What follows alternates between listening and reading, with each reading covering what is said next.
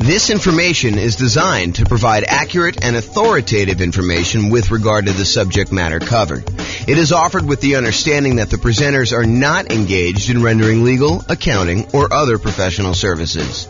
If legal advice or other expert advice is required, the services of a competent professional should be sought. Welcome to the Palm Bay Real Estate Investing and Real Estate Financial Planning Podcast. Learn all about investing in real estate in Palm Bay, Florida, with a combination of real estate financial planning and modeling with numbers specific to Palm Bay. Plus, syndicated, more generalized recordings of live and pre-recorded real estate investing classes, not all of them specific to Palm Bay. Be sure to stay tuned after the podcast for a message from our sponsors. Well, good morning and welcome, everyone. I am your host, James Orr, and this is a very special class. I don't know if I've taught a class exactly like this one before, so we'll see how it goes, and hopefully you enjoy it. The class today is, what does financially independent mean? What does financially independent mean? So let's give a little background about why I decided to do this class. So here's kind of where I'm at right now, what I'm thinking about. So many real estate investors, not everybody, but many real estate investors who have been owning real estate for the last, 5-10 years, maybe even longer, especially ones with very low mortgage interest rates. And the lower your mortgage interest rate, typically the faster you're paying down principal on your loan. So the lower your mortgage interest rate, the more principal you pay early on in the loan. And oddly enough, the less it changes, less the amount you're paying down in principal changes over time. Technically, I think this math is correct. I proved it to myself before, but it's been a long time since I've done it. The amount of principal you pay down on a loan actually increases by whatever the mortgage interest rate is. So if you think about that, the higher interest rates that we're seeing today, it means that the amount you're paying in principal early on is a little bit lower, but the amount you pay in principal actually increases at whatever that interest rate is. So over time, you pay down a larger and larger amount compared to what you were in the beginning, if that makes any sense. So many real estate investors found themselves kind of in this situation where they're owning real estates with very low mortgage interest rates, which means they're paying down their principal really, really quickly. And we've seen prices go up very rapidly over the last, 10 years or so. So people have seen their equity increase significantly. A lot of people are sitting on very high amounts of equity in their properties. And rents are lagging a little bit. I mean, rents are up, but they're, maybe they're going down now. I mean, it may have overshot a little bit. But we're seeing rents not quite keep up with the increase in interest rates and the increase in prices that we've seen. So rents are lagging behind a little bit. So when you combine these kind of lagging rents with this super significant increase in equity from both having these really low mortgage interest rates and paying down a lot of principal and prices going up, the overall return on equity on the properties that you own have been going down. If you think about that, right? Like, your equity in your property has increased so much, and the rent you're getting on it, the cash flow you're getting on it, the appreciation you're getting on it, the debt pay down, the depreciation you're getting on it are all growing, but they're not growing quite as fast as your equity is. So the return you're getting on equity goes down. And this is relatively normal, right? This is not anything new. We've seen this kind of phenomenon before in a normal case, right? Like, the normal situation is property values go up a little bit each year. You pay down your mortgage a little bit each year, and you're kind of like your profit on the property, your appreciation, your cash flow, your debt pay down, your depreciation, they all kind of grow a little bit. Depreciation stays the same until it drops off. But in general, these things tend to grow over time, but not quite as fast as your equity. So in general, return on equity tends to kind of taper out. And eventually, when you pay off the property and you lose your depreciation benefit, it tends to approach cap rate plus your unleveraged appreciation rate. So if you bought a 5 cap property, your kind of like overall return on equity would eventually taper out to be that 5% cap rate number, and whatever the appreciation rate you are seeing in your market is, 3%, whatever it is, And so the total between those two is probably about 8%. So over time, your return on equity tends to taper off to be about this 8%, 3% from appreciation, 5% from cap rate. And that's where we typically do. But when you have equity increase very rapidly, this curve drops off very quickly, and you have this much lower overall return on equity, which leads people to wonder, What should I do? I've got all this equity in my properties, and the return on my equity is actually getting lower than what it was when I acquired these properties even a few years ago. Should I go and sell the property? Should I do a cash out refinance on the property? Should I just do a rate and term refinance on the property? Maybe extend out when I'm going to pay this thing off in order to get my payment down a little bit. Even if interest rates are higher, sometimes it works out that it'll be a little bit better doing that. Most cases not, especially when interest rates were whatever they were, 3%, 4%, 5%, and now they're 7%, high 6s, 8%, depending on where you are and what you're buying. Do you get a second mortgage to kind of retain that low interest rate that you have on the mortgage you currently have there? Maybe you go get like a investment property HELOC, home equity line of credit, and you are able to borrow some money on top of that in order to go do it. Or maybe you do nothing. Maybe you decide, hey, I'm not going to do anything with this particular property. And if you do decide to pull cash out, or if you have any extra cash that you're trying to invest somewhere, what should you invest it in? Should you go buy real estate? Well, buying now sure doesn't look like the deals that we had in the last decade or so, where interest rates were at all-time lows. Prices are high, interest rates are high, rents are lagging, making the cash flow on these properties less than amazing. And who wants to give up the cash flow on the property that you do have with these really low interest rates in order to go take on new properties that probably have worse cash flow? So it's kind of like in this really weird situation we're sitting in, where you have, these lagging returns on equity from having all this great appreciation and debt pay down over the last few years. And now you've got nothing really to invest in, which makes you wonder, what should I be doing? I think for a lot of folks, there's fear. What could happen in the future? Am I missing the boat? Do I, can I not acquire any more properties in my plan? I'm a little frustrated with that. There's some uncertainty. Is this the end of it? Did I miss the boat with this nomad thing? Did I miss the boat with buying these rental properties and having these rental properties work? There's doubt. Is this going to be the plan that gets me there? There's lack of clarity. What should I do?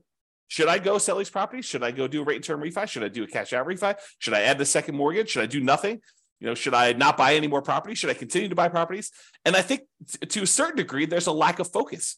We're thinking about all these different options that we have, and we're thinking, well, maybe I should go look at something new, some type of shiny object. Should I go, speculate in land? Should I go, learn how to buy properties creatively subject to? Because, there's all these low interest rate loans out there. Maybe I should go acquire properties that way.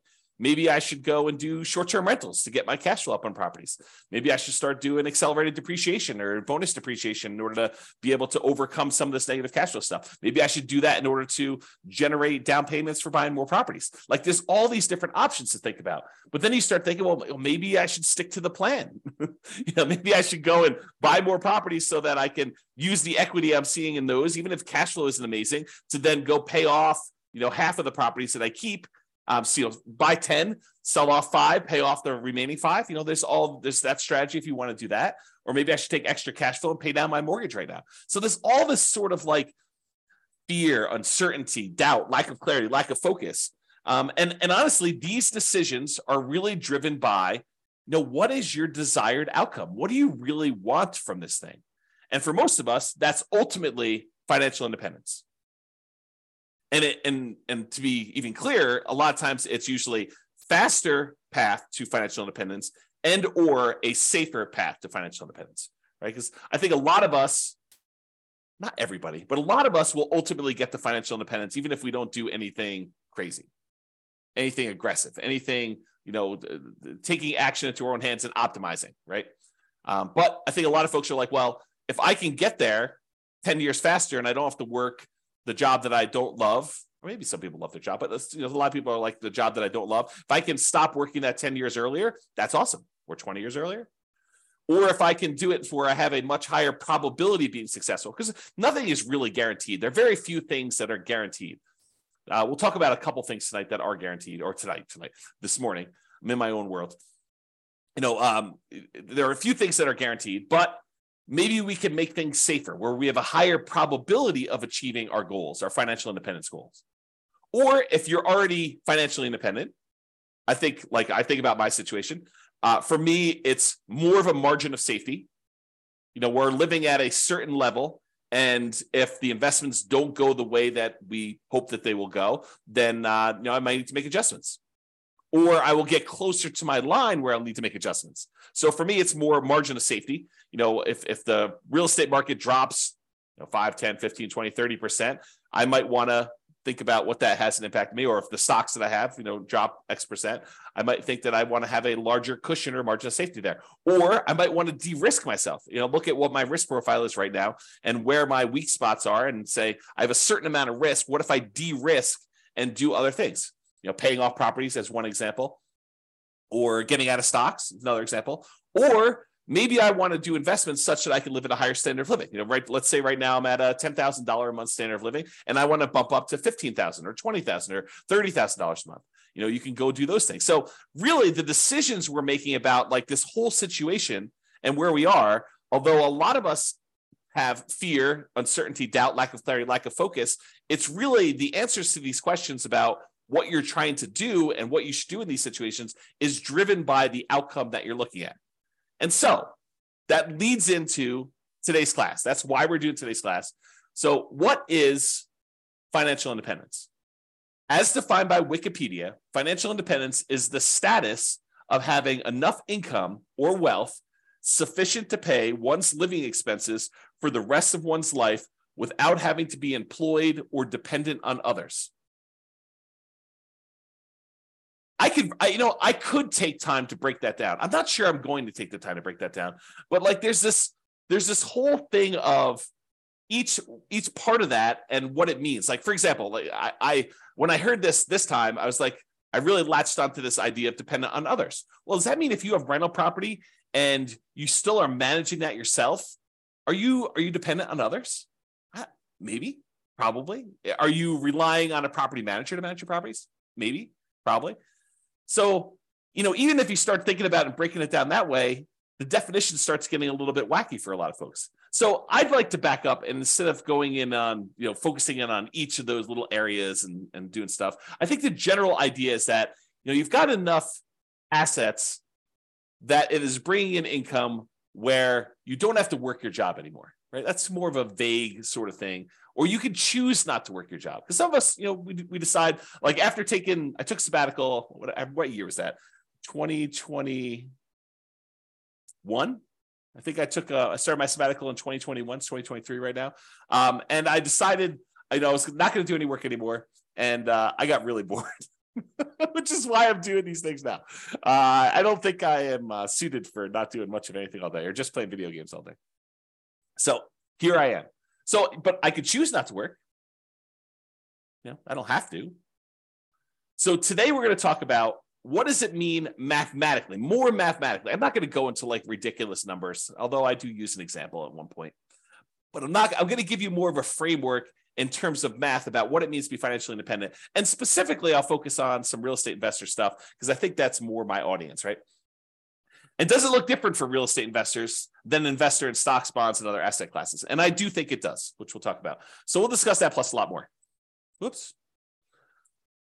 Okay, so how do I define financial independence more in mathematical terms? Like, yeah, it's great if you have assets that kind of produce things where you don't have to work anymore. Yeah, that's the Wikipedia sort of definition there. But what does that actually mean? So for me, it means when the following, and I'll give you a list of what it means here, exceeds your personal expenses. So I break it down into three major groups. I have passive income, I have cash flow from rental properties, and then I have other invested assets times the safe withdrawal rate. So I'll break down what each one means. We'll go into some detail, and I'll go off on some tangents because apparently you guys like tangents when I go off on this. So I will do some of that.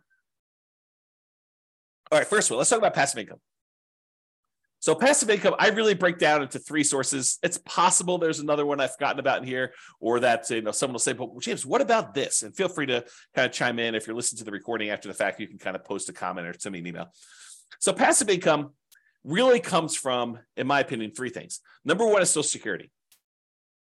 So a lot of us are working for a period of time, we're contributing to Social Security, and at some point in the future, provided the Social Security system doesn't fall apart and we don't get any money, which I don't think is going to happen, but who knows? I can't predict the future.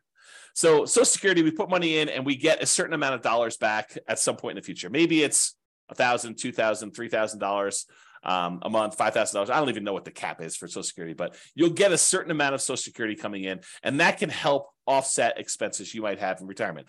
Usually this doesn't start until I think 62 or 67. I think there's some ones where at 62 it starts at a certain number, and then 67 it goes up to a certain thing. And if you delay it, you get some more. So, if you really are focusing on the Social Security thing, you're probably on the wrong webinar.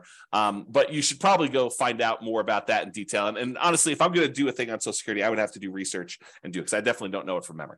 Okay, so passive income Social Security is one of them. Passive income from pensions is another, which is similar to Social Security. In some jobs, you actually have a pension where you're contributing a certain amount of money for your paycheck. It goes into this centralized fund. And I'm oversimplifying all this stuff, right? I'm not an expert on pensions or Social Security or annuities, which is the next one. So pensions, you're kind of contributing from a certain job that you put money into a pension. The pension invests that money and they pay out a certain thing when you retire, and you get that thing. What's interesting about pensions, and specifically, is maybe they're not small enough, but they're small enough in my mind where I have to think about the kind of black box versus detail model. And the black box versus detail model works like this. Sometimes it's helpful to simplify something down to a black box. For example, annuities as a black box would be, I put $100,000 into a black box and it pops out, $2,500 per year until I die. That's the black box. But what's happening inside the black box? Well, inside the black box is an insurance company. And the insurance company for an annuity, basically takes the $100,000 lump sum that you gave them, and they take that and they invest in things, stock markets, bonds, whatever they're investing in. And they know that, hey, you may outlive the normal life expectancy. And in that case, they're okay paying out more than what you probably should have gotten from that $100,000, especially if the market doesn't go your way. But there are going to be some people that did the annuity where they died early. And so for them, they're going to make some more profit on the people that end up dying early, and they're going to make less profit on the ones, or maybe even lose money on the ones where someone dies much later. But overall, because they've got, 100,000 people putting in $100,000 each, some of them are going to die early. Some of them are going to die based on their life expectancy, basically right where it is. And some of them are going to die much, much later, and they're going to lose money on those. And the overall, they're going to be able to make a profit. They're going to have enough money to kind of manage this thing correctly, pay out what they need to pay out, and make their own profit so that they can run the overall business of collecting these annuities, paying out the fees monthly, managing it, sending you statements, all that other stuff. So sometimes it makes sense to look at the black box of, I put money into this pension, the pension kicks out a certain dollar amount per year until I die, or until I'm a certain age, or whatever the agreement is with your pension to do that. And the idea is to simplify it down. And then sometimes you want to really step back and say, how are they able to do that? Like, what is going on that allows them to do it? So for example, when we think about the annuities one, you could take that same $100,000 that you were going to put into annuities, and you could invest it in stocks and bonds yourself. The challenge is that maybe you do that, and maybe the stocks that you pick don't go your way. Maybe, the ones that you pick end up going down in value, or the whole stock market goes down in value. Maybe the whole thing crashes, or maybe you outlive the reasonable time period that you expected to do that. And so you might do better by taking the $100,000 and investing in stocks yourself, or you might do worse. But the insurance company, because they're doing this in aggregate for all these different people, they can kind of mitigate those risks across a large number of people. And so the amount that they pay out for the annuity is probably less than you might be able to do on average yourself, because they've got costs and they've got, some people might do better, some people might do worse. So if you go take $100,000, you invest in the stock market, maybe, and there's no promises in the future, but maybe you do 7% per year. You can figure out, with 7% per year, and you taking out a certain amount, whatever it is, safe withdrawal rate on that money that you do, you can take out a certain amount of money and kind of live off that. But with an annuity, you put $100,000 in, and they tell you, look, we're guaranteeing, I'm putting that in quotes because it's an insurance product. And so we're guaranteeing that you actually will pull out $2,500 a year, which is probably lower than your 4% safe withdrawal rate number. They're trying to be conservative and they need to make a profit. And they're kind of like guaranteeing that you will have this until you die, as an example. And there's all sorts of variations on this, right? There's annuities where you get some of the money back when you die, or you die within a certain range, or, or you have an annuity that kind of counts for two people's lives, you and a spouse, or there's all sorts of variations. And I'm not an expert on annuities. I'm not licensed to sell annuities. So go talk to a professional if you're really interested in those. But that's sort of the idea. And that idea applies kind of across the board, this black box simplifying other thing. So passive income from either Social Security, pensions, or annuities. Those are the three kind of passive income sources. The second one in my group is this net positive cash flow from rental properties. And I think a lot of folks on this particular webinar, because it's Real Estate Financial Planner, are interested in this kind of idea of net positive cash flow from rental properties. So you buy rental properties.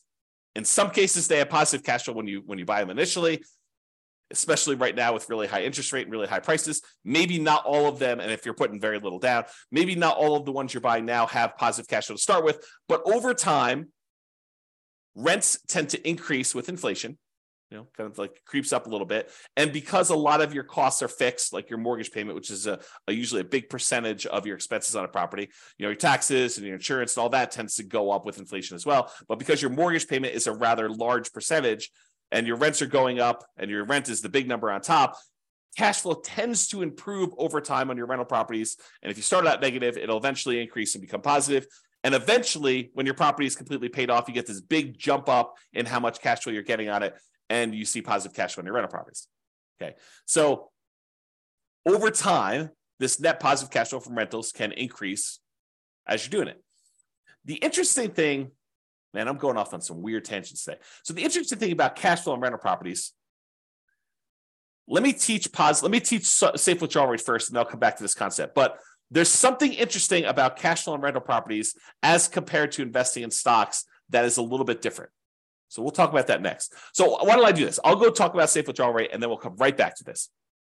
And Nick or Nathan, I see both of your names right together. One of you remind me if I go off track and I forget to come back. It's possible I will forget to come back, but I'm holding you guys responsible. So safe withdrawal rate times money invested in other assets. So we covered so far passive income, that's Social Security, pensions, annuities. We did that already. I also talked very briefly about net positive cash flow on rental properties, which I'll go into a lot more detail here in a little bit. Safe withdrawal rate money, safe withdrawal rate times money invested in other assets like bonds. So the third source of being financially independent is, let's say over time, you kind of put in whatever it is, $500 a month, and you invest that in stocks or bonds or something else like, I don't know, crypto, or not that I suggest you do crypto, but you get the idea. You can invest in something else. And then that money grows by investing in these other assets. And you can, when you're ready to be financially independent, say, okay, I've got $1 million saved up. What is a reasonable amount of money that I can take out from this $1 million each year where I am not super likely to have this go down to zero in my lifetime? And so what that is called is a safe withdrawal rate. And there's a Trinity study, and the guy who came up with it, Benjamin, who kind of formulated some math around this concept as to what a number is and what, if you're really likely to run out of money using that number. The oversimplified version is, a lot of people call this the 4% rule. They'll say, I can safely, and I'm using that in quotes, I can safely withdraw 4% of the balance I have at the very start each year, and I am not likely to run out of money investing in stocks and bonds with certain splits over a 30-year time horizon. That's what basically the Trinity study talks about, is they did a whole bunch of math on it and they determined that. So if you have $1 million and you have a 4% safe withdrawal rate, that means you could take out $40,000 per year in year one. And the way that they modeled it is they said, okay, you can increase that $40,000 by whatever inflation is each year. So $40,000 in year one, $40,000 plus, you'll call it 3% for inflation, although inflation right now is higher than that. But $40,000 plus 3% in year two, and so on and so forth until you either run out of money or you die. So that's the thought process behind the safe withdrawal rate. But what's interesting about the safe withdrawal rate, and you guys don't need to remind me because I'm going right there now with this cash flow from rental properties for a safe withdrawal rate. So What's interesting about the safe withdrawal rate is, we just talked about it. If you start with $1 million, you're getting $40,000 a year, 4% safe withdrawal rate out of your money. And depending on what the stock market does, in some years, you may only be taking part of what the stock market grew. So if the stock market grew 10% in that year, you made $100,000 on your $1 million investment, and you're only pulling out $40,000. In that case, you would never run out of money. If it did that every year, you wouldn't run out of money. You'd make $100,000 each year, you'd pull out $40,000, and actually it would compound, so it would grow more than that. But the idea is that you're always taking out less than it grew. But unfortunately, the stock market does not 100% of the time grow every year. Sometimes the market goes down. So imagine for a minute, you started with $1 million. You took out 40,000, you took out 40, let's do it this way. You started with $1 million. At the end of the year, you're going to take out your money. The stock market went down to $900,000. It declined by 10% that year. And then you took out 40,000. Now you're less than you had the year before. In fact, considerably less. You're at $860,000 when just a year earlier you were at $1 million. Well, that's potentially problematic because even if it grows that 10% back, you're still going to be under $1 million at that point. And if you're going to take out another $40,000, your balance is going down. So some years the stock market will go up and you'll be fine. You'll take out less than what the stock market made. Some years the stock market will go down and you'll still take out money, which is potentially problematic, which is how you could potentially run out of money using this safe withdrawal rate thing. And why when they ran all their modeling and they said, okay, look, depending on when you started, the historical stock market data, in X percent of the time, whatever it is, 90% of the time, you have more money than you started. In 5% of the time, you actually ran out of money and you didn't have enough to do it. So you can look at these numbers and see what happens, and no one knows the future, so you can't guarantee that that's what's going to happen. However, here's what's different with rental properties. So let's say instead of having the $1 million and you're getting a safe withdrawal rate, you have the $1 million, but the $1 million is tied up in equity in your rental properties, free and clear rental properties. Let's say you own 4 free and clear $250,000 properties, and they're throwing off $40,000 a year in positive cash flow from all of them combined. Well, what's interesting about that is you're not tapping into the equity in the properties. Sure, property values can go up and down, and so your $1 million in equity could go up or it could go down. But really what's happening is that cash flow is being thrown off. You're not tapping into the equity or the principal, another way of thinking about it, in the rental properties. So in that way, it's a little bit, I don't know, I probably would say safer when you think about it that way. But there are some weird things that could happen even with that. So for example, let's say you've got this $40,000 a year coming in from your cash flow on your $1 million worth of equity in your rental properties. And you have your budgeting for your property taxes, your property insurance, your property management, vacancy, you're kind of budgeting for all those, maintenance on the property. But what you aren't necessarily budgeting for is capital expenses. You're not setting aside enough money so that when your $10,000 roof goes out in your property, that you have enough money set aside for a $10,000 roof. Your maintenance budget, you've included things like carpet and paint and, maybe replacing some appliances over time and, kind of like fixing some flooring in the kitchen and, maybe some, touch-up paint here and there outside. Like you're not really budgeting for a roof. Some people would, but I think a lot of folks would not include that in their normal budget. So if you have a $10,000 roof come up and you were making $40,000 a year in cash flow, positive cash flow on your free and clear rental properties, what does that mean? Well, you could go and get like a home equity line of credit on these free and clear rental properties. Maybe you do on one property where you say, okay, it's worth $250. What's 70% of $250? What is that? Probably 140 something. I don't know, whatever the math works out to be. So you take 70% or 75% of the $250,000, you get a home equity line of credit on that. And what you do with that one is you say, okay, look, if I have a capital expense like a roof, I could go ahead and put the $10,000 on the home equity line of credit. I've got a little bit of debt on that, and I've got to pay off that debt over time, but it allows me to make those payments on that debt over a period of time instead of having to say, I made $40,000 a year on this particular property, and now this next year I'm only going to be able to make $30,000 because I needed to pay $10,000 for the roof. That could be hurtful for you if you're using this to live on. Instead, you could say, okay, I'm going to get $40,000 a year. I'm going to put this HELOC on this property, and I got to make payments on it, so I'm going to reduce it, but I'm not going to reduce it by the full $10K. And then maybe rents go up over time, and you're able to kind of, pay that down a little bit faster, or maybe you let it grow over time. You pay off a little bit of it, whatever the minimum is, but overall that's kind of like growing every time you have a new roof on a property. And so your cash flow is kind of being diluted a little bit, but it's being offset by rents going up. It's kind of like just that thought process, right? Okay. So what I talked about is how I define financial independence. So I've got some other stuff to cover here, but it's good for you to understand this baseline. So really it's income from passive income, Social Security, pensions, annuities. And I hope you guys understand what those are basically enough. I'm not asking you to be experts at them, but the idea of how they work and what they are. Net positive cash flow from rental properties, which we talked about. And this idea of a safe withdrawal rate times money you have invested in other assets like stocks and bonds. Ideally, you have all of this plus some margin of safety so that if you have a roof as an example, when you're living on your positive cash flow from your rental properties, you can absorb that roof thing. Or if you have a particularly bad period of time in the stock market, you could deal with that. The annuities, the pensions, and Social Security, unless those like go away, like you have an insurance company completely fail and the reinsurance company completely fails, their backup happens, or the company where you're getting your pension from goes out of business, or they restructure your pension. Like unless you have a catastrophic event like that, most of those are pretty stable. Pretty likely to continue on, sort of stuff. So you might not need as much margin of safety to do that, which kind of leads me to an interesting discussion. If you're taking your $1 million, you're investing in stocks and bonds, or you're buying these rental properties, you're kind of like putting the risk into the rental real estate market.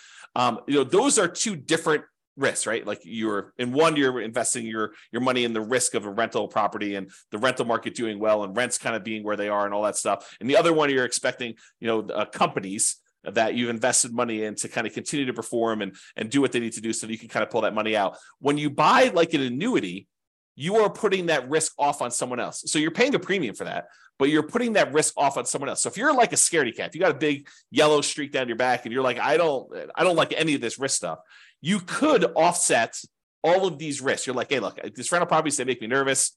I want to get out of them. You could use them temporarily and then take that money, sell off your rental properties, and then buy like an annuity as an example. Not that I'm recommending you do this, but you could, use your rental properties to acquire them over time, deal with that risk for a period of time, and then say, look, now that I'm retired, I don't want any risk. I want to de-risk completely. I'm going to take all the proceeds from that and I'm going to buy an annuity as an example. Or maybe you're like, look, I've got all this risk and all this overhead and management and all these rental properties. They've done really, really well for me while I'm growing it. But now I'm at a point where I want to retire and I don't want to put in all this effort. I want to convert to a much more passive, less work, less oversight type of model. I don't want to manage a property manager anymore. I'm going to take the proceeds from my rental properties after I pay, real estate commissions and capital gains taxes and depreciation recapture and, your closing costs, like all the expenses on it. You take the net you get after you walk away and you take that money and you invest in stocks and bonds or whatever you want to do, and then live off safe withdrawal rate if you prefer that type of risk to the real estate risk, and do that. So just things to be thinking about as you do this. And one of the reasons why we're having this discussion is you are going to want to choose at some point which of these areas you want to focus in on and achieve financial independence from. So I think the choice is, once you decide, okay, look, here's my plan. I'm going to buy rental properties. I'm going to acquire more than I need. Then I'm going to sell part of them and pay off the other ones. And I'm going to have free and clear rentals. That's your plan. Work your plan. Or I'm going to take all these rental properties, and at some point, because I'm not going to want to be property managing when I'm 80 years old, or managing my property manager when I'm 80 years old, I want to take this money and I want to invest in stocks or bonds or annuities or whatever. Okay. So that's the idea behind it. Any questions? I know I've been going off on a lot of tangents. That was the intent of this class. That's why I said it's not been one quite like this. No questions? You guys are quiet. So I really do like this quote for this, because I think it characterizes a lot. I see this a lot. When I was doing a lot of real estate investor classes weekly, and I have people coming to class, I would hear this in different versions of this. I would kind of hear this story. So the Cheshire Cat in the book Alice in Wonderland, I'll kind of read you the page. This is a quote from the book. So the quote is, "Would you tell me, please, which way I ought to go from here?" That's just, Alice asking the Cheshire Cat. The cat replies, "That depends a good deal on where you want to go to," said the cat. "I don't much care where," said Alice. "Then it doesn't matter which way you go," said the cat. "So long as I get somewhere," Alice added as an explanation. "Oh, you're sure to do that," said the cat, if you only walk long enough."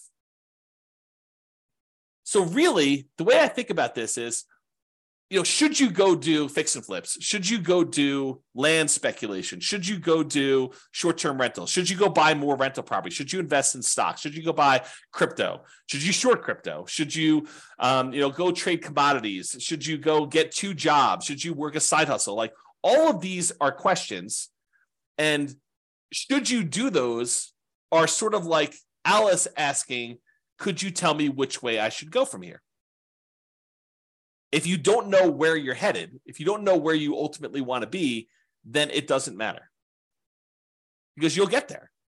But if you do want to specifically achieve the goal of achieving financial independence, of being financially independent using free and clear rental properties, then you have a lot of clarity on what you should be doing. If you have a mental goal of, okay, I want to use rental properties to eventually sell off to then convert everything into stocks and bonds and live off of a safe withdrawal rate, then you have clarity on what you should be doing. Okay, so that's sort of the thinking behind this. What you need to be financially independent is your ultimate destination. So if you think about that in terms of what you need is really your budget at that period of time, right? I like to think about it, and I'll show you a spreadsheet here in a second, which you can go download. I really like to think about this as you have 3 different versions of your budget. There's your budget right now, like what your current living expenses are, what your savings rate is, what you're spending on all these different aspects of your personal expenses. I think that's your budget right now. But I think there's look, if I could live the ultimate lifestyle, the ultimate retirement plan that I want to live at my full level, fully retired, fully funded retirement plan, that's what I would call your ideal target monthly income retirement or ideal income in retirement, what some people might call Fat FIRE. FIRE is financial independence, retire early, for those that don't know. But Fat FIRE is sort of like you're living your ideal retirement lifestyle. And I do think there's one in the middle. And I like to refer to that one as your minimum target monthly income retirement, or your lean FIRE is another way of kind of saying that. Or another way of saying it is like if poop hit the fan at my job, and I was like, I just can't work here anymore. What's like the minimum you would need to live a life where you don't technically have to work anymore? You could choose to do some additional work to kind of supplement, increase your lifestyle, whatever it is. But like, what's the absolute minimum? And I think, in my opinion, and I'll show you some ways to do this, but I think you should have a budget for today. I think you should have the budget for if poop hit the fan and I really needed to stop working, what's the minimum? Like I don't have HBO Max and Prime and Netflix. I only have one.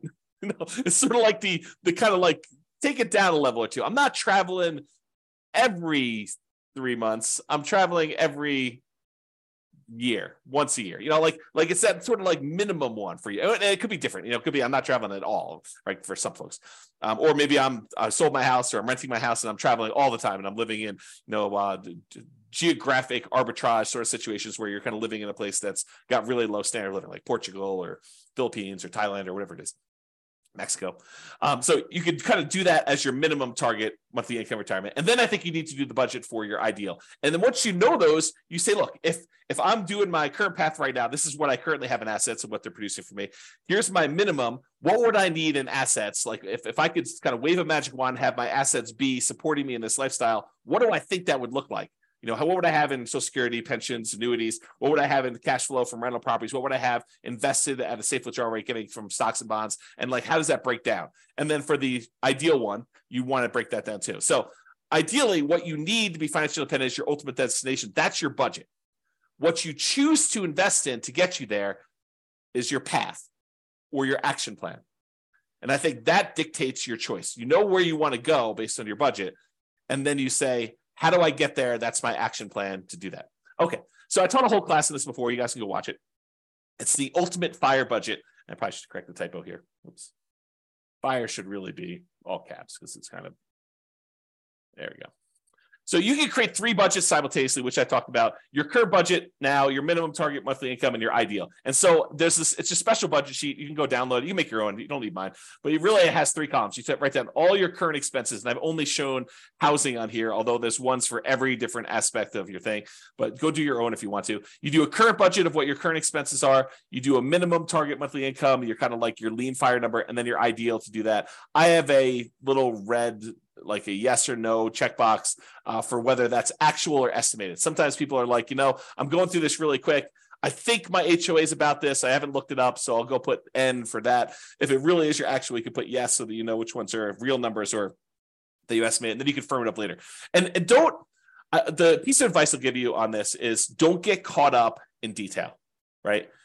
Doing this poorly is better than not doing it at all. And so it's better for you to have a bad budget and then improve it over time than for you to skip this exercise completely and not do it. So I would strongly recommend that you do a budget and kind of figure all that out.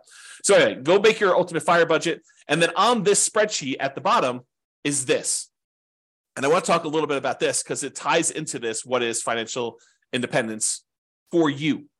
And so currently you write down what, if you have any annuities, what you currently have in annuity income. Most people, you can buy, I'm not an expert in annuities, but you can buy annuities where they start at a certain date in the future. You can also buy annuities where they start immediately. So you can do like a single premium immediate annuity. Okay, I apologize. I'm looking out the window here and I saw what I thought was a coyote actually chasing geese. Turns out it's someone with their dog in a field. Because I kind of back to the open space, but for a second there, I was like, wow, I'm watching coyotes hunt geese, but it turns out it's not. So sorry, distraction, false alarm. Man, I do have a little bit of attention deficit sort of focus issues. All right, so annuities. You could do a single premium immediate annuity, SPIAs, where you pay a certain amount of money, $100,000 as an example, and then they immediately start paying you out, $2,500 a year, whatever it is. And part of that's dependent on your age and what's going on. So they vary, but once you get locked in, you lock it in. Or you could say, look, I'm going to pay $100 a month, and by the time I'm 55 or 65 or whatever age you set up with the annuity company, I'm going to pay out whatever that dollar amount is. You can kind of do it that way too. So you put in whatever your current annuity situation is, or you could say, look, when I finally reach my kind of my minimum or my lean fire number, I want to have this amount in annuities. And some people would think, I want my like baseline expenses covered by something where it is completely de-risked, right? Like it's like as safe as it can be, which is sort of an annuity sort of product where you're putting the risk on someone else's insurance company to handle that. So you might say, look, I really want to have, I don't know, $1,000 or $2,000 a month or not a month. Oh, maybe it is a month in annuity type income. And so you want to put a little bit of money into here to do that. Some people will be like, I want to have all of it in real estate. It's up to you. It's your choice. And then if you want to have annuities for ideal, you put it in there. Social Security, you estimate, look, if I stopped working right now, this is what it would be. If I stopped working when I think I'm going to be at this lean fire number, that's what my Social Security will be at that point. And realize that it might not actually kick in until age 62 or whatever it is there. Or my ideal number says that if I work all the way till I'm, whenever your ideal fire sort of number is, your kind of fat fire number, that's what Social Security will be for me. So you can kind of plug in what these numbers are. Or you could say, look, I don't believe that Social Security will be there for me. I'm going to put zeros in here for all that. If I get extras, that will be my margin of safety. That will be my bonus. So you can think of it that way too. If you got a pension, great. Same idea. Just plug in your pension numbers for those. Now, here's the net rental cash flow one. And this, I think, is interesting because let me kind of describe it this way. Right now, you might be making, I don't know, net $500 a month on your rental properties because, maybe a couple of them have negative cash flow and maybe a couple of them have positive cash flow. And so the net after all of them is 500. But realize when you own rental properties, this kind of rent tends to increase over time.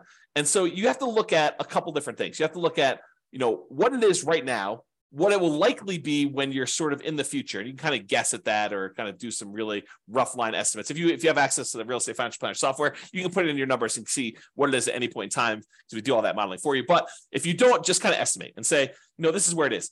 However, if you're thinking to yourself, at some point in the future, when I'm at my ideal or maybe when I'm at my minimum, what I want to do is I want to have free and clear rental properties. Here's the way to think about that. Your cash flow on a free and clear property that doesn't have a mortgage, rental property, is net operating income. So if you calculate net operating income, you take your gross potential income, subtract that vacancy, you got your gross operating income, subtract out your operating expenses, your taxes, your insurance, your maintenance, your property management, your HOA fees, any landlord paid utilities, like all those things, you subtract out all those. And what you're left over with after you subtract those out is net operating income. Net operating income is the income your rental property produces, excluding, not including at all, any financing charges. So if you think about it, if you want to find out what your rental properties will ultimately produce when they're paid off free and clear, it is your net operating income on all those properties.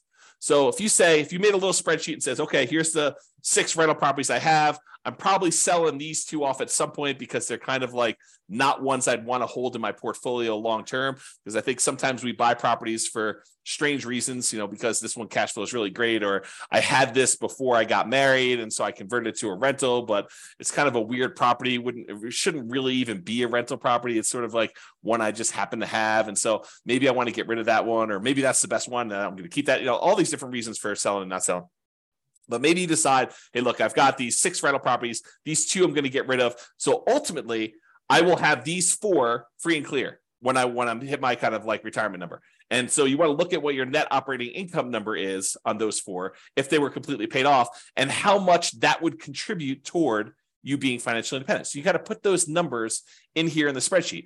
Or maybe you say to yourself, look, I've got these 6 rental properties. What I ultimately would like to do is I'd like to sell all 6 and trade them up to one big apartment building. And here's what I think, if I sold them all, 5 years in the future, and I paid all the real estate commissions, closing costs, capital gains taxes, or maybe you're not going to pay capital gains, maybe you're going to do 1031, and the depreciation recapture, maybe you're going to pay that, or maybe you're going to do 1031 and defer those. And I take that money and then I roll it into a 25% down or 30% down apartment building. And I think I can get it at a X cash on cash return. You got to do these calculations to see it. Then this is what I might be getting on trading up and re-leveraging up into this apartment building.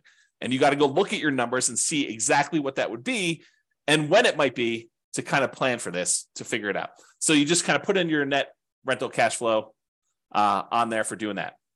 Okay. I think I covered what I wanted to cover on that. Any questions on that before I go off on some other tangents here? While you're typing something, if you are, I will kind of go on to something else here. And if I need to come back, I'll come back. So what the spreadsheet is designed to do is, because a lot of times we know these numbers, I said, let's go ahead then and solve for how much extra money you would need to support yourself. So the thinking in the budget, if you're going to go fill out the budget, at least my version of the budget, you go make all your budgets for your current, your minimum, and your ideal, and it kind of calculates all of your expenses for any of those 3 situations. Then you write in how much you have in annuities for all 3, how much you get in Social Security for all 3, how much you're getting in pension for all 3, and then what you're going to expect to get in net rental cash flow on all 3 of them. And if you have any other income, like you sold a business, you're going to get payments of $1,000 a month for that business or whatever you're going to do there. Then you add all these up, and then what it does, it says, okay, tell me what you believe your safe withdrawal rate is. Some people believe that it should be 3% to be more conservative. So the guy who originally came up with the idea, I think his name is Benjamin. He basically said recently that you can go as high as 5% or 5.25% or something like that. So he increased it from the 4% safe withdrawal rate that he originally came up with as an idea. So whatever you believe is true for you, go ahead and put that number in here for safe withdrawal rate. And then the spreadsheet will calculate how much you're getting from all these, and using a safe withdrawal rate, how much you would need to have saved up in addition to these other assets to be financially independent. So it'll do some like reverse math for you and tell you, okay, based on how much you got for annuities, Social Security, pensions, and net rental cash flow, and this 4% safe withdrawal rate, you would need to have $600,000 more invested in order to be able to be financially independent. So it'll do the math backwards. It doesn't have to be. You can kind of put in whatever number you want, but I think that's a helpful way to look at it to determine which way you want to go. That way you can decide, hey, I've already got these. If I don't do anything more, if I don't do any more action plan work toward that particular stuff in current, I can just focus in on saving money for this required investment at a safe withdrawal rate, investing in stocks and bonds, something like that. And if you think about it, in a market like we are, prices are up, interest rates are up, rents are sort of lagging. Is it the worst idea in the world for you to just put money away into something, stocks, bonds, index funds, whatever you're going to do, crypto? Not that I suggest crypto. Crypto's a little weird for me. But anyway, I digress. Let me just kind of focus in. Invest in whatever you want to do while you're waiting for the right other investment to come. And maybe that doesn't ever come, right? Maybe it becomes, well, turns out this stocks, bonds, whatever else I'm investing in is the right investment for me for now. I did, this is probably about 4 or 5 days ago. I did a class, and in the class, I talked about this idea of saving up to buy free and clear rentals. I said, one of the ways to avoid dealing with 7% interest rates is don't get a loan. And people, I think a lot of people are like, but the whole idea of doing real estate is to be leveraged. And so I showed the difference in time it took to be financially independent with somebody who was highly leveraged, like doing Nomad or 20% down or 25% down, versus somebody who took the time, is a little slower at first, but eventually you catch up very quickly. Someone took the time to save up all their money and then eventually buy properties free and clear. Same properties, except one, you got 5% down loans really early, or 20% down loans or 25% down loans earlier than you would for being completely free and clear. And the time difference between somebody doing the highly leveraged one and buying free and clear was not significant. It was a little slower, but it was not significant. And honestly, it de-risks you, or it changes your risk, because a lot of times you're investing in something else, stocks, bonds, or something else, while you're waiting to buy this property free and clear. But eventually you buy the property free and clear, and it's not that much longer. Like if you think, oh, it's going to take me twice as long. Nope. And depending on your city and the characteristics of your properties, it could be not that much longer at all, like a few years. Okay. So the reason I say that is this. So let's say you're like, okay, in the meantime, I will hoard my money and I will start saving up for a free and clear property. But inevitably, here's what's going to happen. At least I think this is what's going to happen for a lot of you, is you'll be saving, you'll be working toward having enough money to put, to buy a property free and clear without a mortgage at all. And when you have, pick an arbitrary number in the middle, 50% saved up, you will come across a real estate deal where it makes sense to buy it with 50% down. You'll say, look, I was saving up to buy this thing free and clear, but this is a great opportunity. This property works. And maybe interest rates have dropped back down a little bit by then. Maybe they're up higher than they were, but you're still like, this is still a great property. I'm able to buy this property. And because I've got this big chunk of money saved up, I can buy this property and get a 20% discount, something crazy, like some really, really good opportunity will fall in your lap just because you're aware, you've got the resources lined up and you're ready to go. And so maybe you plan to do a free and clear property. And by the time you get to 40% saved up, 70% saved up, the like deal of a lifetime drops in your lap and you act on it because you have the resources and you're ready to go. Okay. So it could be something like that. But one of the takeaways from this is don't stress, relax, get some clarity on where you're ultimately going and be ready to act on that plan. Okay. This is what I was talking about. Get clarity on what financial independence means to you. So when you are financially independent, what do you want it to look like? Do you want X dollars used in the purchase of annuities producing Y dollars per year per month? Like is your plan to have annuities, and like how much will you be setting aside to buy those annuities, and how much will you be getting per month or per year from those? What is the amount of money you're getting from pension from your job? Maybe zero. Or maybe it's money if you have a pension with your job. What's the amount of money you have coming in from Social Security? Like, what will that offset, and how much more will you need beyond that? And then cash flow from rentals. Do you want a certain number of free and clear rental properties producing Y dollars per month? And again, look at net operating income to determine what that will be. And will that be enough to support you? If you look, hey, look, I've got 4 rental properties now. If these were paid off right now, they would produce for me, $6,000 per month. Is that enough for you to be financially independent? You need to do your budget and see, right? You need to do your budget and determine if $6,000 a month, if my properties were free and clear, would that be enough for me? And then maybe you decide, hey, if these were free and clear, it would get me to be financially independent. Maybe I should take that money and actually start paying down the mortgages. Or maybe you should take that money, invest in stocks or bonds or whatever it is, get a slightly higher return. And when you have enough as a big lump sum, take that and pay off a mortgage in full. Because you don't really get any cash flow benefit by paying a little bit more down on your mortgage, right? You're basically making $200 a month in positive cash flow, and you owe $200,000 on it. If you go pay $1,000 and reduce that $200,000 mortgage down to $199,000, it doesn't improve your cash flow at all in the short term. Your cash flow is still going to be that $200 a month. You pay down another $1,000 and go down to $198,000 that you owe. It doesn't improve your cash flow at all. So it doesn't have any short-term effects. Really, the only impact it has is you pay a little bit less interest on that mortgage. And if your mortgages are old mortgages where they're at 3, 4, 5%, you are literally earning 3, 4, 5% on that extra $1,000 that you used to pay down the mortgage. You're not getting any more return than that. Now, if you have a 7% mortgage that you just got and you pay down an extra $1,000 on that mortgage, guess what the return on that is? 7%. that becomes super interesting.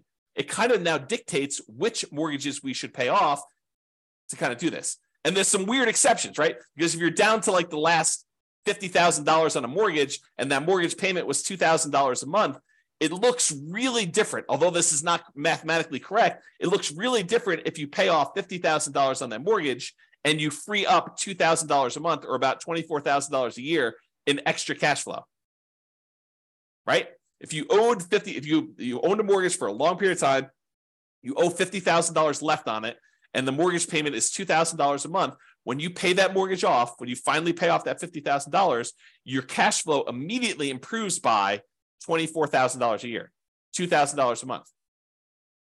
Even though technically you're only getting a return of whatever the interest rate is, now that the mortgage is paid off, your cash flow immediately improves by that $2,000 a month because you don't need to make that mortgage payment anymore. Kind of crazy. Okay. So I went off on a tangent. I'm not sure how far back to go to pick up. So we had this thing here. I said, do you want a certain number of free and clear rental properties producing X, Y dollars per month? You look at your net operating income and you determine, will that be enough to support me? We talked about that idea. You have $6,000 if you have all these properties paid off. Maybe you start paying off those mortgages with a little bit of cash flow each month. That should speed things up a little bit to getting there. Or maybe you say, look, I'm going to invest money in the stock market until I get a completely enough to pay off a mortgage in full. And then you do that. That tends, and it really depends on the interest rate, but that tends to be a slightly faster path. It has new risk and it introduces the risk of investing in the stock market, but that tends to be a faster path to being financially independent. If you invest in the stock market at, let's call it 8% or 7%, and then you eventually use that money once you get enough to pay off a 3% mortgage, that's faster than taking a little bit of money each month. And instead of investing in the stock market, you paying off a 3 or 4 or 5% mortgage because the money is growing at 7 or 8% in the stock market and not just growing at 3 or 4%. Okay. That's why we might do it that way. Now, if you've got a 7 or 8% mortgage versus a 7 or 8% stock market, you can make the decision to actually, either do the stock market or to pay down the mortgage. The other problem with the paying down the mortgage is equity is illiquid. It's hard to get at. It's harder to get at than it is to just call your stock market brokerage company and say, send me a check. Liquidate my account and send me a check. Oh, there's a really cool eagle out there. I gotta stop. I may need to close the window when I do these. Yeah, so you may want to go and you call a company and say, send me the check for this. It's a lot easier than trying to get a HELOC on your property, and then you're also paying money on the HELOC, and this other one you're liquidating. So I don't know, there's things to consider there. So cash flow and rentals, we talked about doing free and clear ones, or you could say, look, I want to have 10 leverage rental properties producing Y dollars a month. Maybe you want to get to the point where each rental property is producing $400 a month positive cash flow or $500 a month positive cash flow, and you want 10 of them. And so now you have 5,000. And then over time, as the mortgages pay down and the rents kind of go up, you eventually improve that cash flow. And so there's some benefits to doing it that way too. The free and clear one, your cash flow tends to increase slower because it's not leveraged anymore. With the ones that are leveraged, your cash flow tends to improve a little bit, although it comes at a risk cost. It comes at an additional measure of risk. So if you're going to do that, you should definitely talk to someone about how these risks kind of play out and which one's better. Or we talked about passive income, talked about cash flow, or the safe withdrawal rate on invested assets. Maybe you want to have whatever it is, $500,000, $1 million, $2 million, invest in stocks, bonds, or something else at a Y safe withdrawal rate, 4%, 3%, 5%, whatever you feel is safe for you per year, and you kind of do that, or some combination of the above, which is what we've been talking about today. So, a little bit from Social Security, maybe I have I buy a little bit in annuities, maybe I have one free and clear property and 3 leverage properties or whatever you have, and maybe you have $1 million in safe withdrawal rate assets in order to be diversified across a wide number of asset fields to kind of mitigate your risk and get some of the benefits of some things and some of the benefits of other things. Any questions on that before I do it?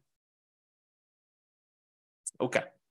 All right. So Warren Buffett's 2-list strategy. So this is advice given to Mike Flint, Warren Buffett's pilot, and it's from Warren Buffett. And this is from James Clear's website, jamesclear.com/Buffett-focus. And I copied it verbatim, so I'm going to read it to you so that you kind of get the story. But these are James Clear's words, except where I kind of go off on tangent. So step 1, Buffett started by asking Flint, his pilot, to write down his top 25 career goals. And this is relevant for you. You'll see where it goes. So Flint took some time and wrote them down. Note, you could also complete this exercise with goals for a shorter timeline. For example, write down the top 25 things you want to accomplish this week. Step 2. Then Buffett asked Flint to review his list and circle his top 5 goals. Again, Flint took some time, made his way through the list, and eventually decided on his 5 most important goals. Now, note, if you're following along at home, pause right now and do these first 2 steps before moving on to step 3. This is James Clear talking right now. Step 3. At this point, Flint had 2 lists. The 5 items he had circled were list A, and the 20 items he had not circled were list B. Flint confirmed that he would start working on his top 5 goals right away. That's back to James. So that's right. You basically say, look, I want to figure out what my top 5 priorities are, and I want to focus in on my top 5 priorities. And for you, whatever those are for you in terms of being financially independent, whatever your goals are to get to those numbers for you. Okay. Now back to the reading. And that's when Buffett asked him about the second list. And what about the ones you didn't circle? Flint replied, well, the top 5 are my primary focus, but the other 20 come in a close second. They're still important, so I'll work on those intermittently as I see fit. They are not as urgent, but I plan to give them a dedicated effort. And it's back to me now. And so you think to yourself, yeah, that's great, right? Like he's going to focus on the top 5. And, if he can easily knock out number 7 on the list or kind of put a little time in because it happens to be convenient to do number 7 right now, that's great, right? Not so fast as we continue reading. To which Buffett replied, no, you've got it wrong, Mike. Everything you didn't circle just became your avoid at all cost list. No matter what, these things get no attention from you until you've succeeded with your top 5. The thinking is, I'm done reading. The thinking is we tend to think of these other 20 things, these shiny objects, as those seem pretty important. I mean, they're not like my most important things. They're sort of like should I flip land, or should I, go do a fix and flip, or, should I go think about buying properties creatively? I mean, if that's your top 5, great, go do it. But if that's like your number 7, or I want to think about maybe doing this other little thing that might be a distraction, but it seems kind of important to do right now, no, those are the ones you have to ignore. You really need to focus in on just the top ones. Don't mess around with the other stuff at all. So here's Warren Buffett's advice applied. I'm also currently reading, got to make another typo. Oops. Okay. Currently reading another book called Algorithms to Live By, The Computer Science of Human Decisions by Brian Christian and Tom Griffiths. So in that book, they're discussing this optimal strategy for exploring new things and exploiting things you already know about. And there's a lot of research and computer science sort of stuff about how to optimize for this and how people think about these problems and what the solutions are. And I can't do justice to the whole book because there's entire chapters about this idea and stuff. But I'll kind of summarize something that I think is germane to what we're talking about. There's an argument to be made that if you've got a good strategy and someone has done a bunch of math to show you which strategies and optimizations will get you to financial independence fastest. I mean, that's kind of what I've been creating the software and doing, and with the least risk. Then perhaps you should avoid all these other weird things and consider kind of the shiny objects as part of that second list that Buffett talks about, the kind of 20, the avoid at all cost list, and just focus in on the ones that will get you to financial independence fastest and with the least amount of risk. Once you decide what that needs to look like for you, focus in on achieving those with that stuff, okay? And avoid this kind of exploring new things stuff because it's really a distraction. And a lot of times you won't know how to weight that. You won't know if that is a better choice for you because it'll be brand new for you, and you won't have the nuance and expertise and subtlety of understanding all the pros and cons and where the kind of weird faults and stuff are. I mean, this to be true. Think about it for yourself. Prove it to yourself, okay? All right, so I want to cover this idea of primary residence being paid off as it relates to this financial independence topic, because I do think this is an interesting example that applies to other areas. It's not, you might think I'm just talking about primary residence and whether or not you should pay it off, but I'm not. I'm talking about a whole bunch of other problems that appear like this. Okay, so let's talk about this. So, should I pay my primary residence off? And if so, that may significantly reduce what you need to be financially independent. And I'll explain to you what I mean by that. So let's look at an example. Imagine for a minute there's somebody who has $1 million saved up in stocks. And in addition to that, they have a couple of rental properties where the total amount of their net cash flow after all their expenses is $1,000 per month. So not an amazing rental portfolio, but $1,000 a month, a healthy rental property portfolio, and net positive cash flow after property management, taxes, insurance, maintenance, like all that stuff. It's $1,000 a month coming in from that. And they've got this $1 million invested in stocks somewhere. And they have an owner-occupant mortgage, a property that they live in for about $1,500 a month. That's the monthly payment on it. And they have about 15 years left on it, and they owe about $200,000 on it. Also happens to be at a 4% mortgage, which it doesn't really matter that much, but you get the idea. So it's an owner-occupant mortgage, $1,500 a month payments. They have 15 years left to pay it off, and $200,000 left on it. It's at 4%. Their personal expenses to live on, including that mortgage, is $60,000 per year. So they have a personal expense of about $5,000 a month. $3,500 of it is for non-mortgage expenses, and then $1,500 of that $5,000 is their personal mortgage payment. Okay, that's how it's breaking down. So should they pay off their mortgage or not? That's the question. And I would prefer it if you thought about it from your kind of like where you are right now before you hear my answer, and you decide, does it make sense for them to pay off their mortgage? Feel free to include your comment in the chat, or if you listen to the recording afterward, just kind of think to yourself, should they pay off their mortgage in this situation or should they not? Okay, so let's walk through kind of like the two situations here, and I'll kind of throw in an additional one here. All right, so if they keep the mortgage on their primary, so at a 4% safe withdrawal rate on the $1 million that they have invested in stocks, they could expect to pull out about $40,000 per year from their investments. So just by having that $1 million invested in stocks at a 4% safe withdrawal rate, they can actually generate about $40,000 per year in income on that. Plus, they have that $1,000 per month in cash flow on their rental properties. So they have about $12,000 in cash flow on their rental properties per year as part of their kind of like income. So between $40,000 from the stocks at a safe withdrawal rate and the $12,000 in cash flow for the year, they have about $52,000 per year in income. But they have $60,000 per year in expenses. So technically, they're not financially independent, right?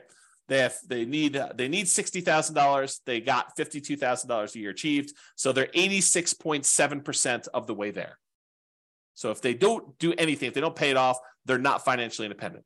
However, what if they do pay off their primary? So they take $200,000, which is how much they owe on their mortgage, and they remove that from the stock market account. And they say, okay, I'm going to take $200,000 of the $1 million I've invested in stocks and bonds to reduce my personal expenses by that $1,500 a month payment. So this is not valid math, but I'm going to show you what it feels like to them. Okay. So this is not the way you should do this math, but it's sort of the way it feels. So what they basically did is they said, I have $1,500 a month in payments times 12 months is about $18,000 a year. So it looks like you put in $200,000 to pay this things off, and you get $18,000 per year as a return, because you'll no longer have that $1,500 a month payment, the $18,000 a year, if you pay $200,000 as investment. That works out to be about a 9% return on their investment.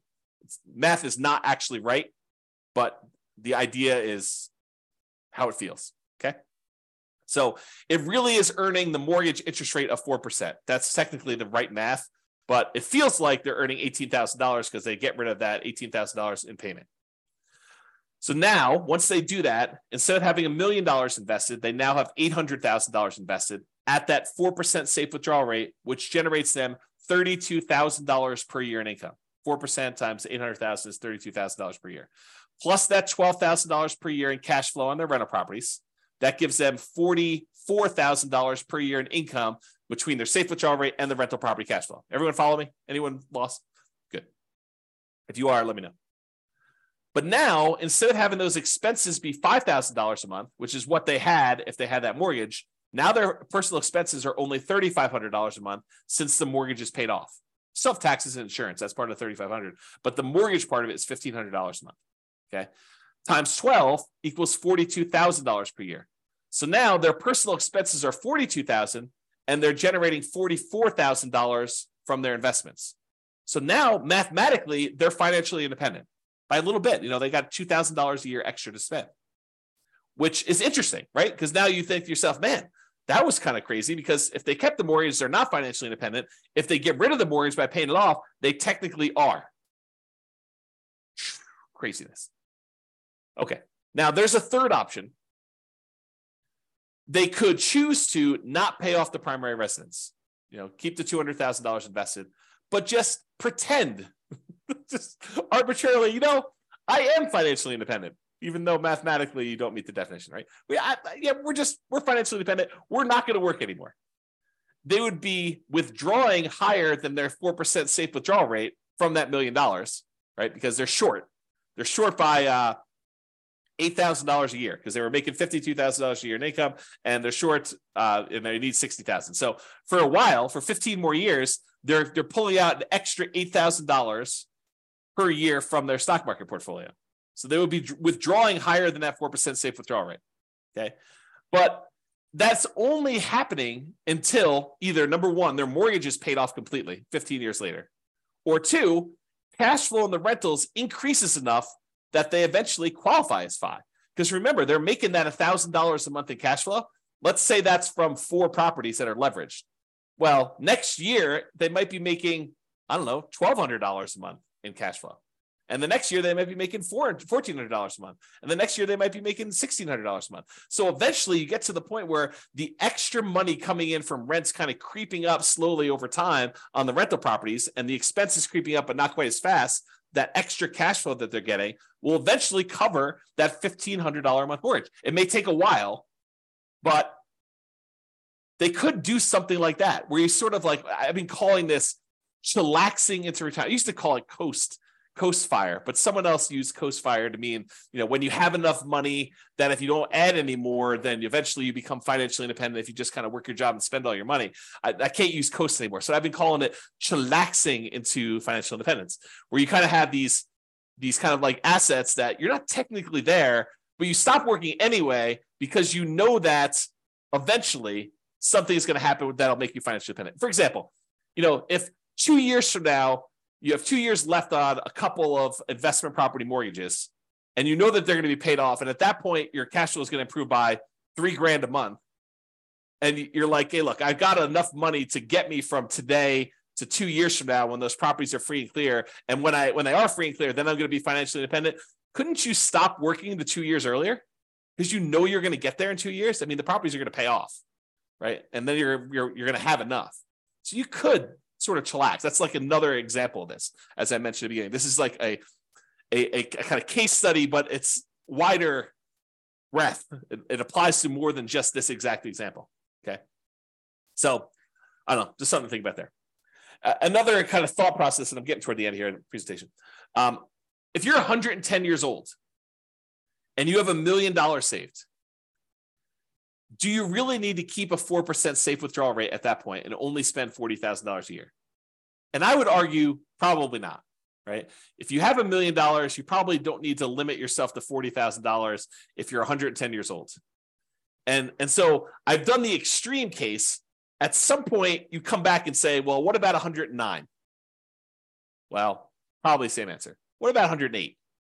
And if you keep coming back enough, eventually you get to the point where you're like, I don't know where this is for you, but there may be a point at 50, 60, 70, 80, 90 years old where 4% no longer applies to you. And that's for something for you to think about. The Trinity study, which is where we got that safe withdrawal rate math originally done for, was a 30-year time period. That's what they were planning based on. And many of the results had you end up with more money than you started with. In some cases, a lot more money than when you started. However, there were a small percentage of times when you ran out of money over 30 years. And that's where they're trying to find that kind of sweet spot for a kind of safe withdrawal rate. Okay. And we don't know the future, right? 4% over the next 40 or 50 years, 4% may prove to be way too conservative, or it may prove to be not conservative nearly enough. You may have been at like a 2% safe withdrawal rate over the next 50 years. We don't know the answer to that. And that's sort of the discussion we had where we talked about this idea of annuities, where you lock in a fixed dollar amount and then it's up to the insurance company to deal with that risk. It is off of your plate if you decide to do that. Or we talked about the rental properties and how you're technically not spending the principal. You're kind of only spending the fruits of the asset, the kind of like the cash flow portion of it. And you've got the equity all kind of like saved up there. And then we talked about that roof and how you might need to tap into it for different things. So all these things are kind of related, just kind of things to think about. All right, I think I have 2 more slides after this, or this one and one more. So here's a couple of kind of like off the wall things as to like, how do these apply to being financially independent? And warning, I will tell you, I've labeled this my controversial list of what is included in safe withdrawal assets because some of these are controversial. So, and if you have equity in a property or you have equity in a business, which rental properties are really a business, right? And if you think about that, but equity in properties or equity in a business, unless you plan to convert that to invested assets, unless you plan on selling it and then investing in stocks or bonds or whatever it is, you cannot use that as a safe withdrawal rate number. You can't say, I've got $1,000 a month in cash flow and $1 million in equity in my property. So really the $1 million in equity, I could use that as a safe withdrawal rate and do 4% on that. So it's really $40,000 a year. Plus I've got this $1,000 a month in cash flow. So that's $12,000 a year. I add those together, I get 52. No. You are not allowed to do that math that way. Cannot do it that way. Okay. The equity, the $1 million in equity is what is producing the $1,200 a month or whatever I said, $1,000 a month in cash flow, $12,000 a year. That equity is what's producing the cash flow. You can't double dip. And that applies to businesses as well. Okay. Unless you sell it, unless you sell the rental property, you convert that to stocks or bonds or whatever it is. And then you could use a safe withdrawal rate on it. And where this comes up, and I think I'm jumping ahead here, where this comes up a lot is some people will say to me, James, what I want to do is I want to ultimately become a hard money lender. I want to use rental properties to get to the point where now I have, $5 million that I could lend out at 12, 14, 16, 18, 20% to people doing fix and flips where I could then make 12, 14, 16, 18% of my money. And by doing that, that means I can actually count that 12, 14, 16, 18%, whatever number I'm getting for those loans, I can count that as pure income. So if I've got $1 million, I'm making 12%, I could say I could spend $120,000 a year because that's what I'm getting on those hard money loans. No, that's not how that works. And this is why I think it's controversial. I think that you say, I've got this $1 million that I'm loaning out at 12% or 14% or 16%. You still do a 4% safe withdrawal rate on that $1 million. It doesn't matter that you're earning 12, 14, 16, 18% on that money. You really need to use the 4% safe withdrawal rate. It's as if you invested that $1 million in stocks and the stock market did 12, 14, 16, 18% over those next couple of years. It's the same idea. We're still only using the 4% safe withdrawal rate on that. Okay? All right, continue on. Equity in properties to business. You could use true cash flow to determine whether you're financially independent. True cash flow includes cash flow plus depreciation, cash flow from depreciation. So the tax benefits of owning the rental properties too, you could combine those. It's less conservative to do it that way. I think it's a legitimate way to do it though, because you have to think about that as a real benefit. It's not just it's not that doesn't exist. So you could use true cash flow. You could use cash flow or the reduced living expenses of a free and clear property that you live in instead. So when I'm talking about the equity of properties, you're counting the true cash flow generated or the cash flow or the fact that you no longer have a mortgage payment because you own that free and clear property. And so now your monthly expenses dropped by that $1,500 in that example as just a way to describe that. So you can't count the equity twice. Now, I'm sure someone's going to come out with some crazy thing and be like, but James, what if I have a free and clear property and I have a HELOC on it and I'm using the HELOC to make my loans? And so really I have more than that. I mean, you guys are getting into like these strange areas where you're double dipping and you're adding a lot of risk by doing that. And so technically, could you do that? But then it's really that you don't have, $1 million in equity. You only have, 75% of $1 million or 75% is kind of your loan. So you really only have $250,000 in equity. And really the cash flow gets decreased by whatever the payment is on that HELOC. And then you have the $250,000, which is really part of your safe withdrawal rate. So yeah, I mean, you could try to get creative with me, but it's really not that, right? Because then it's changing the characteristics of the investment. It's not what it is anymore. Or if you're going to sell a business, the payments on the sale of the business or the property, if you're going to do like owner financing or something, is temporary income. That's how I would look at that. I would look at that as, I've got a payment stream for 15 years. It's going to be this amount of money. You could do it that way. I don't think you double dip and do a safe withdrawal rate on that. Maybe you could, but that's the way I think about it. And again, controversial. You've been warned.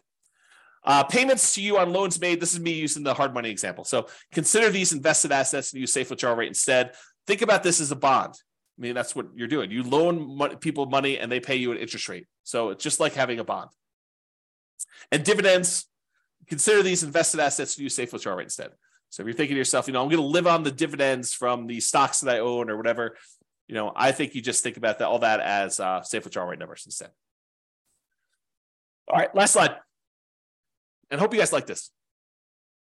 So the question is, should I blank my either rental property or regular property? And the question of, should I sell my rental property? Should I sell my property? Should I cash out, refi my property? Should I cash out, refi my rental property? Should I, do a rate and term refinance on my rental property? Should I add a second mortgage to my rental property? Should I pay off my rental property? Should I do nothing to my rental property?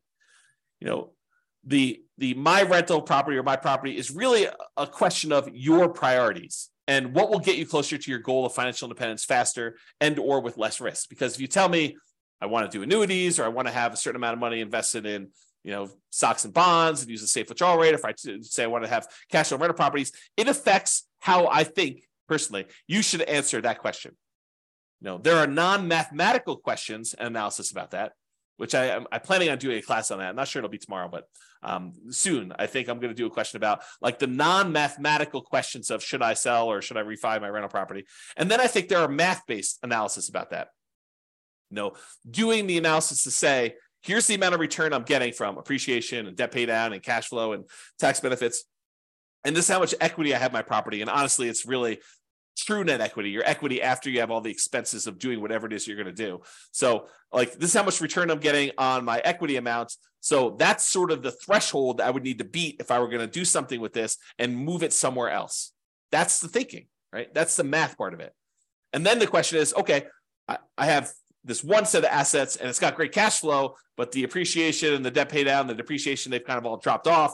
And so the overall return is Y, but a good part of that is cash flow. And now you're going to take that asset and you're going to move it into something else. And maybe that has really good appreciation, really good debt pay down, really good depreciation, but the cash flow sucks now. And depending on what you're trying to accomplish, that may be great or it may suck, right? Depending on what you're trying to do. If you're trying to go for a certain amount of cash flow and you have a very narrow time, you have a very short time period to do that, you might not want to convert one type of asset to another if it doesn't get you there. But if it does get you there, then you got to really think about that. You got to make a decision based on the non-math questions and then also the math-based questions and decide, what does this look like? So I just have like a sub-question kind of tab here. For example, if I sell, should I do a 1031 exchange? Kind of defer those capital gains and defer the depreciation recapture taxes. And then what should I invest in instead? And if it's a replacement real estate, should I do accelerated bonus depreciation on that?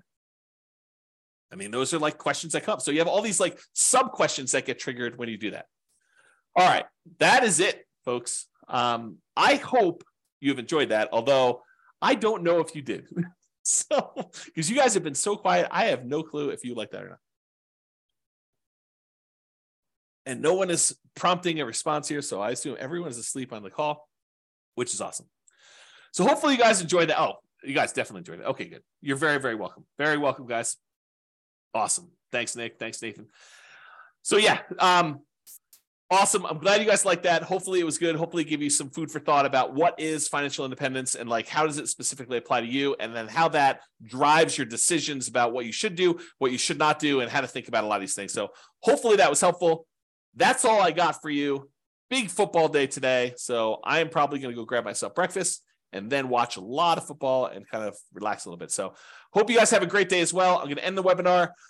Thank you all for coming. I do appreciate it. Bye-bye for now. With home prices up, mortgage interest rates up, and rents up, but not quite enough to counteract the higher prices and interest rates. Cash flow on rental properties in Palm Bay is harder than ever. Book a call with the Real Estate Financial Planner to apply our proprietary 88 strategies to improve cash flow on your rentals. See the show notes for a link to schedule your call and improve your cash flow today. If you're a real estate agent, lender, or professional in Palm Bay that wants to help our real estate investor listeners, consider reaching out to learn about collaboration opportunities with this podcast. We'd love to add more value to our listeners by having you assist our investors buy, sell, and finance their real estate investments. See the show notes to schedule a call to discuss collaboration opportunities.